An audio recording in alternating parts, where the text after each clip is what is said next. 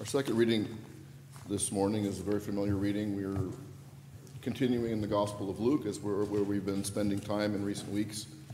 In a way, moving backwards now to the first chapter and the story of the Annunciation, the conversation between the angel Gabriel and a probably 13 or 14-year-old girl there on the edge of the Mediterranean so many years ago. So listen now for what the Spirit is saying to you and to the church this morning. The first chapter of Luke, beginning with the 26th verse. In the 6th month, the angel Gabriel was sent by God to a town in Galilee called Nazareth, to a virgin engaged to a man whose name was Joseph of the house of David. The virgin's name was Mary. And Gabriel came to her and said, "Greetings, favored one, the Lord is with you." But she was much perplexed by his words and pondered what sort of greeting this might be. The angel said to her, "Do not be afraid, Mary, for you have found favor with God. And now you will conceive in your womb and bear a son, and you will name him Jesus. He will be great and will be called the Son of the Most High. And the Lord God will give to him the throne of his ancestor David. He will reign over the house of Jacob forever, and of his kingdom there will be no end." Mary said to the angel, "How can this be, since I am a virgin?" The angel said to her, "The Holy Spirit will come upon you, and the power of the Most High will overshadow you. Therefore, the child to be born will be holy. He will be called Son of God. And now your relative Elizabeth, in her old age, has also conceived a son, and this is the 6th month for her who is said to be barren, for nothing will be impossible with God." Then Mary said, "Here I am, the servant of the Lord. Let it be with me according to your word." And then the angel departed from her. The word of the Lord. Amen. Please pray with me. May the meditations of our hearts together upon your word this morning be acceptable in your sight, O Lord, our rock and our Redeemer. Amen.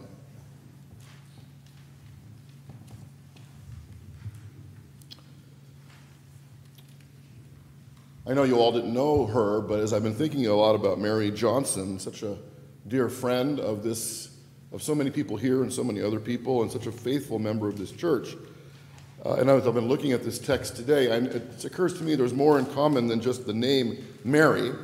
And thinking about Mary and so many other women, my mother included, I think it's a really good thing that with so much at stake as Christmas approaches, God decides to hand the reins over to women.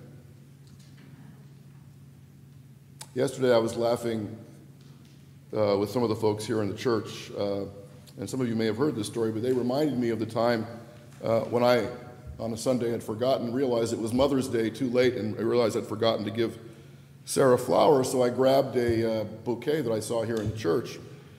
And it's a professional perk, access to flowers, but I messed this one up. On the way home, down Grove Street, I thought to myself, as a guy would, I don't smell anything, but oh well, probably just... And when I walked into the kitchen and proudly handed Sarah her Mother's Day flowers without saying a word, I'm not going to say exactly what she said to me, but she basically said, "Take these back, they're silk. They belong to the church." Or the time I snuck over to a jewelry store one Christmas Eve, realizing I'd forgotten to get Sarah her Christmas present. Now, her birthday is December 15th, so I have an excuse. It's a lot of pressure for a guy to get a gift with only I see all the men nodding. This is really rough. I get it. But, Christmas Eve, I had a little bit of space between services. This is in our previous town. I snuck over to the jewelry store in town, really nice store. Walked in, gravitated over to a wall in the store, kind of felt familiar. Went over to a set of bracelets on display, looked at the styles and the price range, and over to a certain part of that wall that part of the wall seemed kind of familiar. A very nice woman came over to help me, and in the course of her talking with me and me talking with her, she seemed pretty familiar to me, but I couldn't really place her. Then I picked out the bracelet that I really thought was perfect for Sarah, and as I looked at it, I thought, this seems really familiar to me. And then as I was standing there getting it gift wrapped, I really started having a sense of deja vu, but I was under a time pressure, needed to get a good gift, paid for it, walked out. But then as I'm walking across the parking lot to my car, I thought, nah. So I called Sarah. I said, what did I get you for Christmas last year? She goes, that little gold bracelet. So beautiful. Thank you. The same bracelet I had it wrapped up for her again this year. I don't think I'm the only guy like this, though I'm very much exemplary of one. Did you hear the story of the couple who went over to the Paramus Mall to do their Christmas shopping, and somehow, and often guys do this on purpose, they got separated for hours. But they had their cell phones with them, and eventually the wife called the husband. She says, honey, where are you? Darling, he says, do you remember when we were first married and there was that jewelry store here in the mall where you saw that diamond necklace that you loved so much? But we didn't have enough money at the time. We were so young. So I said, someday I'm going to come back to this jewelry store, dear, and buy that necklace for you. Do you remember that? Yes, she said excitedly. Well, he said, I'm in the Home Depot next door to the jewelry store. Getting some tools, so I'll meet you in about 15 minutes.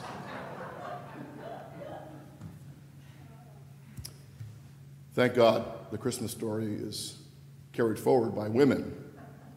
Luke's gospel especially moves and is structured on the lives and the actions and the decisions made by women.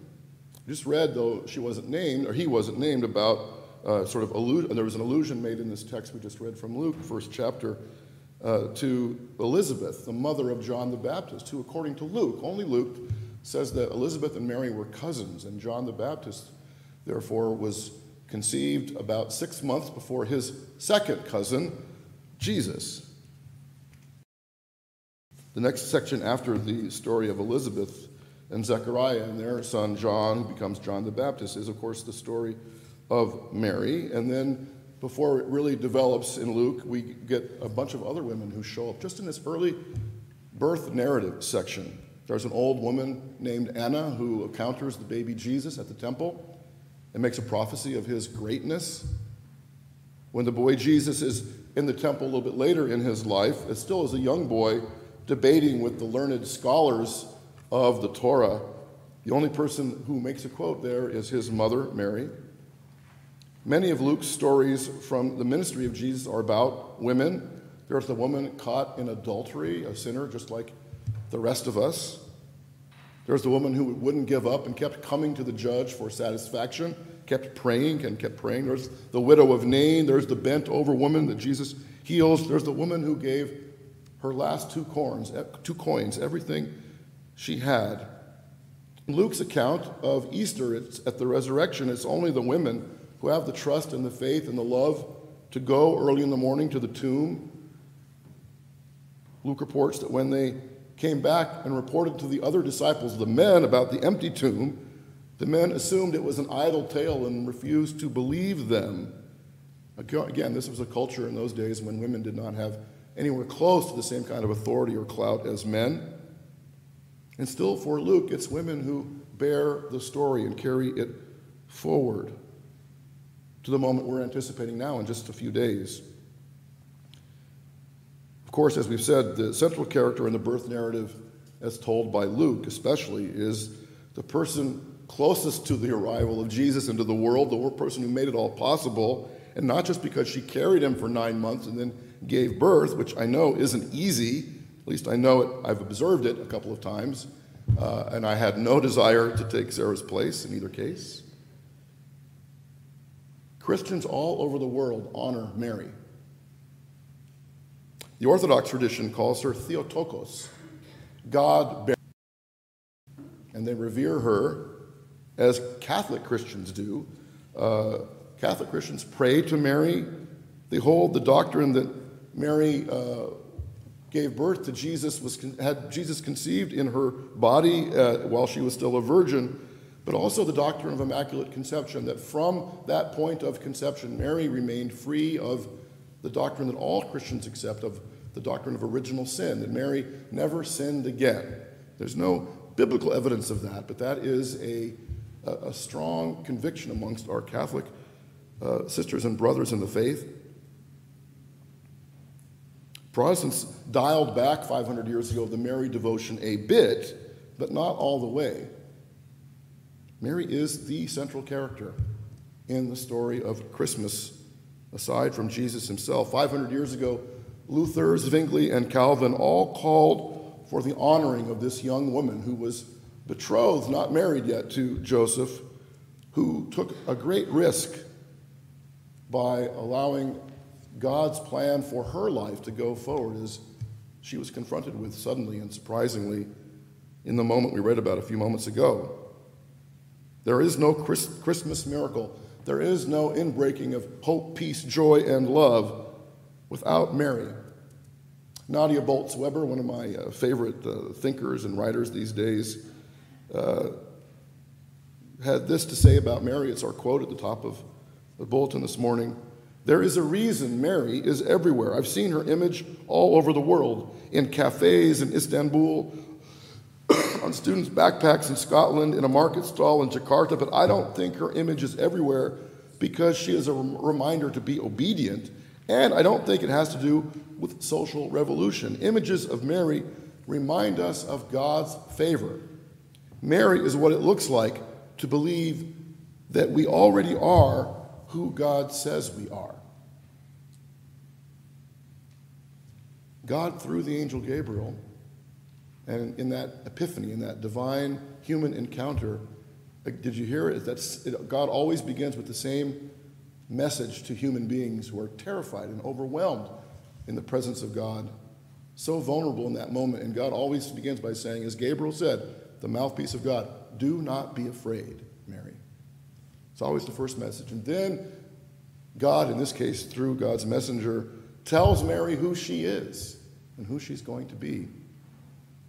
And she says, here am I, let it be with me as you have said. To me, Mary is the mere opposite, the New Testament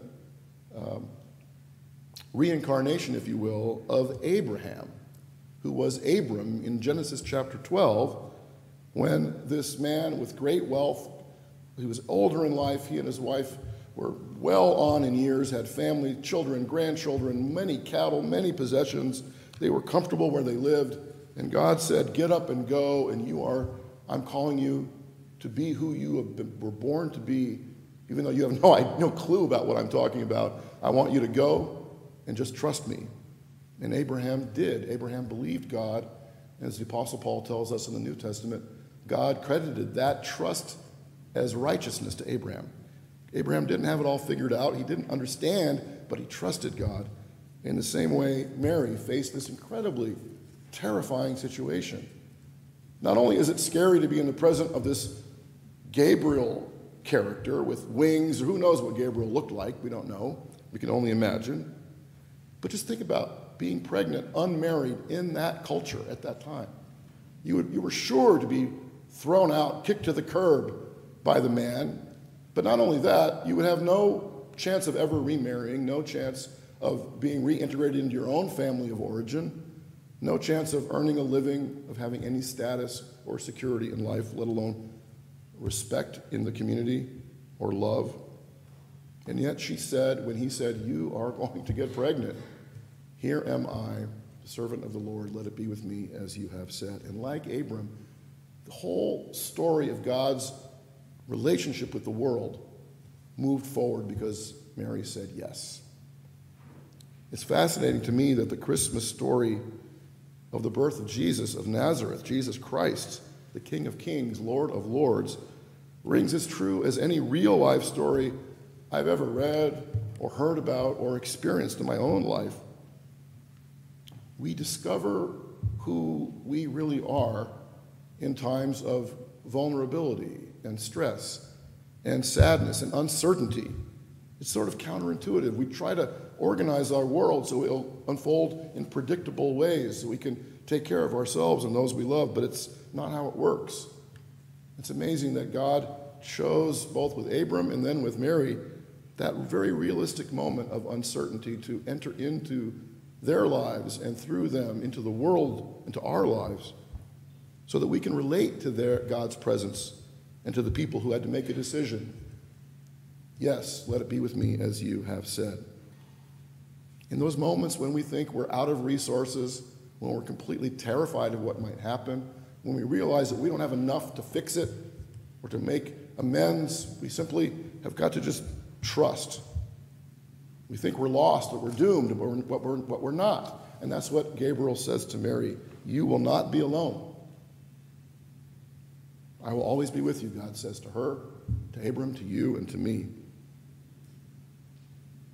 Michael Hendricks tells about a Christmas dinner party he once attended at a beautiful apartment on Park Avenue. And Hendricks said the house was properly decorated, including an electric train set up around the base of this beautiful Christmas tree. One of the host family's children, a little girl, was running the train and showing it to all the guests, but she was running the train too fast, and as it went around a curve, the train derailed. The girl was bent over the train, trying to get it back on the track. And one of the guests, a kindly old man, noticed how much trouble she was having and how frustrated she was getting. So the man walked over to the little girl and bent down and with a kind voice said, "You can't fix a train like that from above. You have to get down beside it." Then the old man slowly, creakily, laid down on the floor beside the train where he could see where the train and the track were supposed to go together. He invited the girl to get down there with him, and he showed her how to place the train back on the track so that the grooves and the wheels lined up. What a wonderful way to think about the way that God moves into our lives at Christmas. To think about the incarnation, the birth of Jesus, the invading, if you will, of God's presence into the world. The human race had derailed, and we still, in our own lives, get off track. And we need it, as the humans have always, to get back on track. But it can't be done from above. God had to come down, so to speak, beside us in order to put us back on the track as a human race and as individuals. And Mary invites us to come down into the real world, the world of childbearing, childbirth, child raising, but even more, the real world of making difficult decisions in times of uncertainty and trusting in the power and the promise of love. That's what God did in Jesus Christ.